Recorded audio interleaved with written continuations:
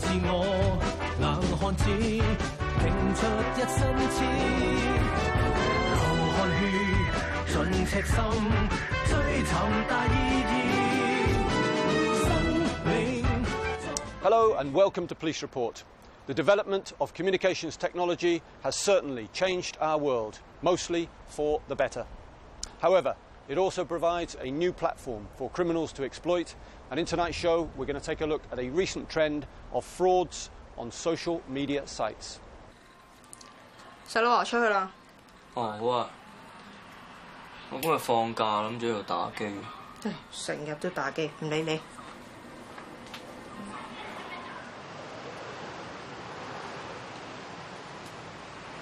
喂，搞錯啊！死咗啦！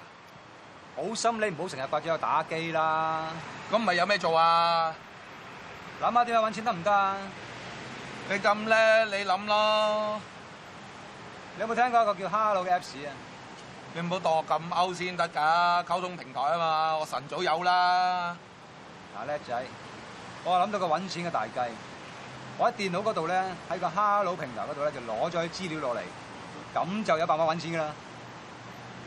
睇下你唔明嘅，試下一次俾你睇。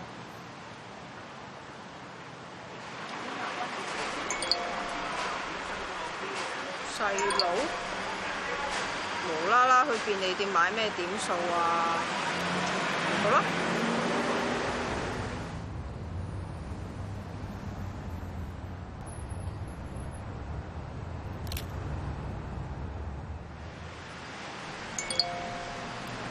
喂，有呢度有呢度，嗱 send 咗過嚟啊！咦，係喎。喂，但係我哋都唔用點數嘅，有咩用啊？我哋唔用啫，我將啲點數平少少賣出去，大把人要啦，係嘛？喂，反正咁容易，叫佢買多幾張點數卡啦。都好啊！喂，等我嚟啊！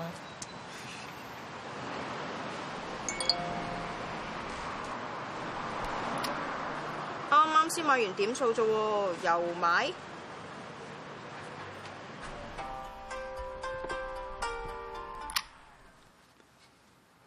喂，家姐。細佬啊，我啱啱先幫你買完點數啫喎，做乜又買啊？咩點數啊？我都冇揾過你。吓？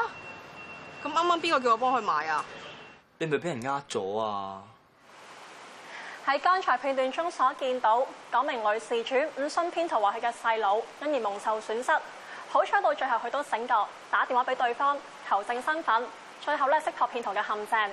而呢名騙徒利用社交媒體應用程式去犯案，咁樣做都干犯罪行㗎咯喎。冇錯 ，Bonnie。視乎案件情況而定。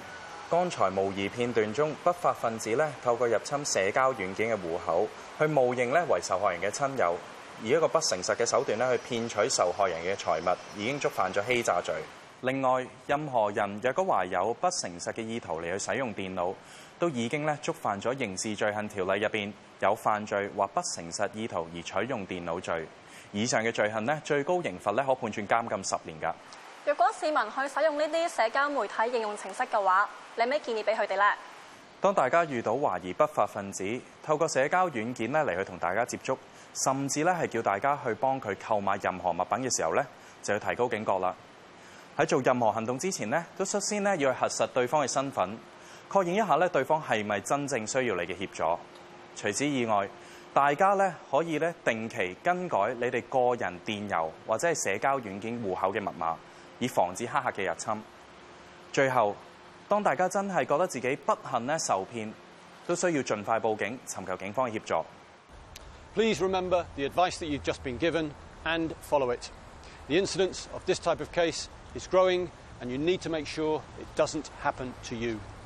This year, the force has significantly enhanced our capability and resources to combat technology crime, and we very much hope for your cooperation and support to help us where you can. Bye-bye. 自我硬漢子，拼出一身刺，流汗血，盡赤心。